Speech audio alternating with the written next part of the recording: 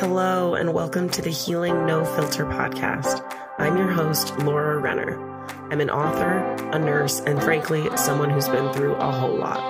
I'm here to provide you with a weekly dose of relatable, no-nonsense methods for healing your mind, body, and all things trauma-related. Now let's dive in. Welcome to the Healing No Filter podcast. So this episode is all about tapping. I know I've mentioned tapping in previous episodes, but today I'm going to dive in a little bit deeper. So if you're new to tapping and have no idea what I'm talking about, then this is for you. So emotional freedom technique, aka EFT tapping or tapping, is a therapeutic method of tapping your fingers on points in your body that are used for acupuncture, also known as acupoints, while verbally processing your emotions. So essentially, it is like psychological acupressure. So it was created in the 90s, and tapping has been shown to reduce pain, anxiety, depression, anger, stress, trauma symptoms, and so much more. There's actually well over 100 studies to show that tapping is an effective therapeutic method for improving mental health as well as physical health. So here's how it works. You start by using your index and middle finger to tap on these acupoints on your face, chest, side, and head that correlate with energy meridians from traditional Chinese medicine as you talk through your feelings and how you want to feel. So according to traditional Chinese medicine, there are 2,000 plus acupoints within the body that are connected by these meridians or pathways, and that is how life force energy, also known as qi, flows through your body. And this flow of energy is responsible for your overall health, and any disruptions in this energy flow can result in disease or issues with your mental health. Also, research has shown that stimulating acupoints tells the brain to release endorphins, which decrease pain, to release serotonin, which makes you happy, and to release GABA, which makes you calm. So instead of stimulating these points through needle puncture, you're stimulating them by tapping on them, hence the psychological acupressure. So tapping is a solid way to regulate your nervous system. When we have heightened emotions, our sympathetic nervous system or stress response kicks in, which can then heighten emotions even further. So if you're feeling really anxious, and if you take any action to reduce the anxious feelings, if you don't take any action to reduce the anxious feelings, that anxiety just builds because your brain is signaling to your body to be on high alert and that there's a threat. So that's why when you sit in anxious feelings and just kind of keep sitting in them, the harder it is to calm down and the more elevated you feel. So a really cool thing about tapping is how it can really just directly disrupt that. So tapping reduces activity in the amygdala, which is what sounds the alarm in your brain to activate the sympathetic nervous system or fight or flight stress response. So through tapping, you're telling your body, hey, we're safe.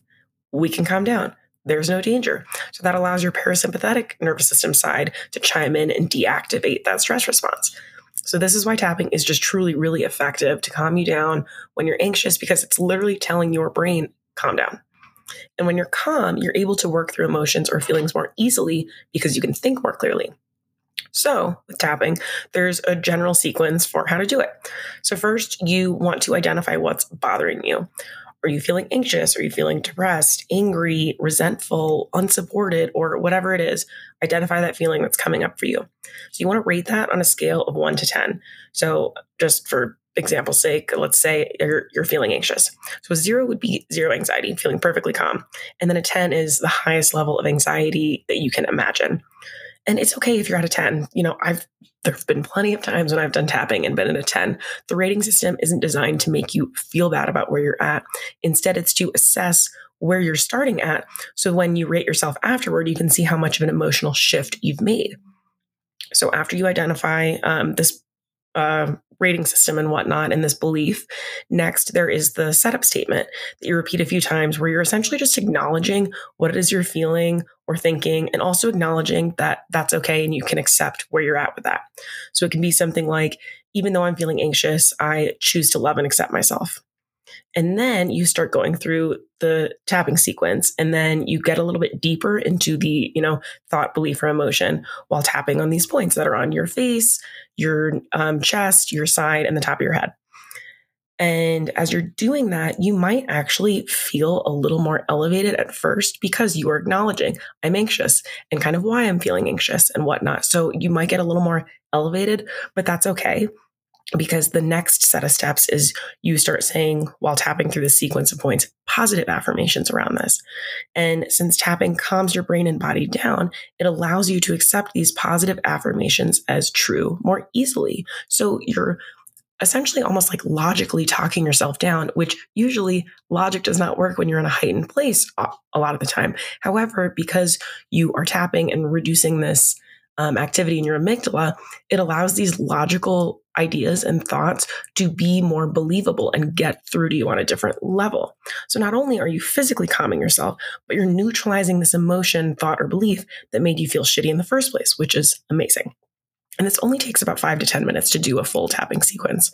And so afterwards, you then rate yourself again to measure the difference. So if you're above a 5, it's good to go through it again. Ideally, you want to get down. I mean, in an ideal world, yes, you want to get down to 0, but that's not always plausible. So if you're able to repeat the tapping sequence again and bring yourself down to a 2, hell yes, that's a huge improvement. And even if you're able to just get to a 4, that's still a huge improvement, which is great. And so by also using this rating system, you're giving it objectivity. So your mind can see the evidence to support, yes, I am feeling less anxious, which also overall shows your mind that tapping is an effective method for lowering anxiety, which helps to make it more effective the more you use it. So it just increases the effectiveness overall. Tapping is a great thing to do when you're feeling overwhelmed in any way, whether it's stress, anxiety, sadness, anger, or whatever. I've tapped myself down from near panic attacks multiple times, and even just from actually full panic attacks.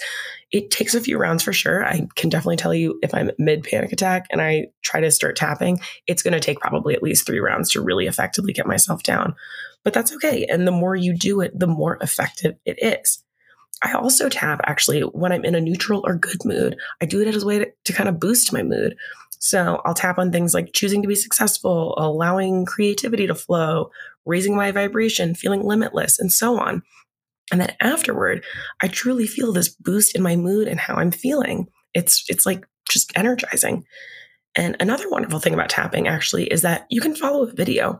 So sometimes I will kind of create my own scripting, especially if it's like a very specific thing that's coming up for me.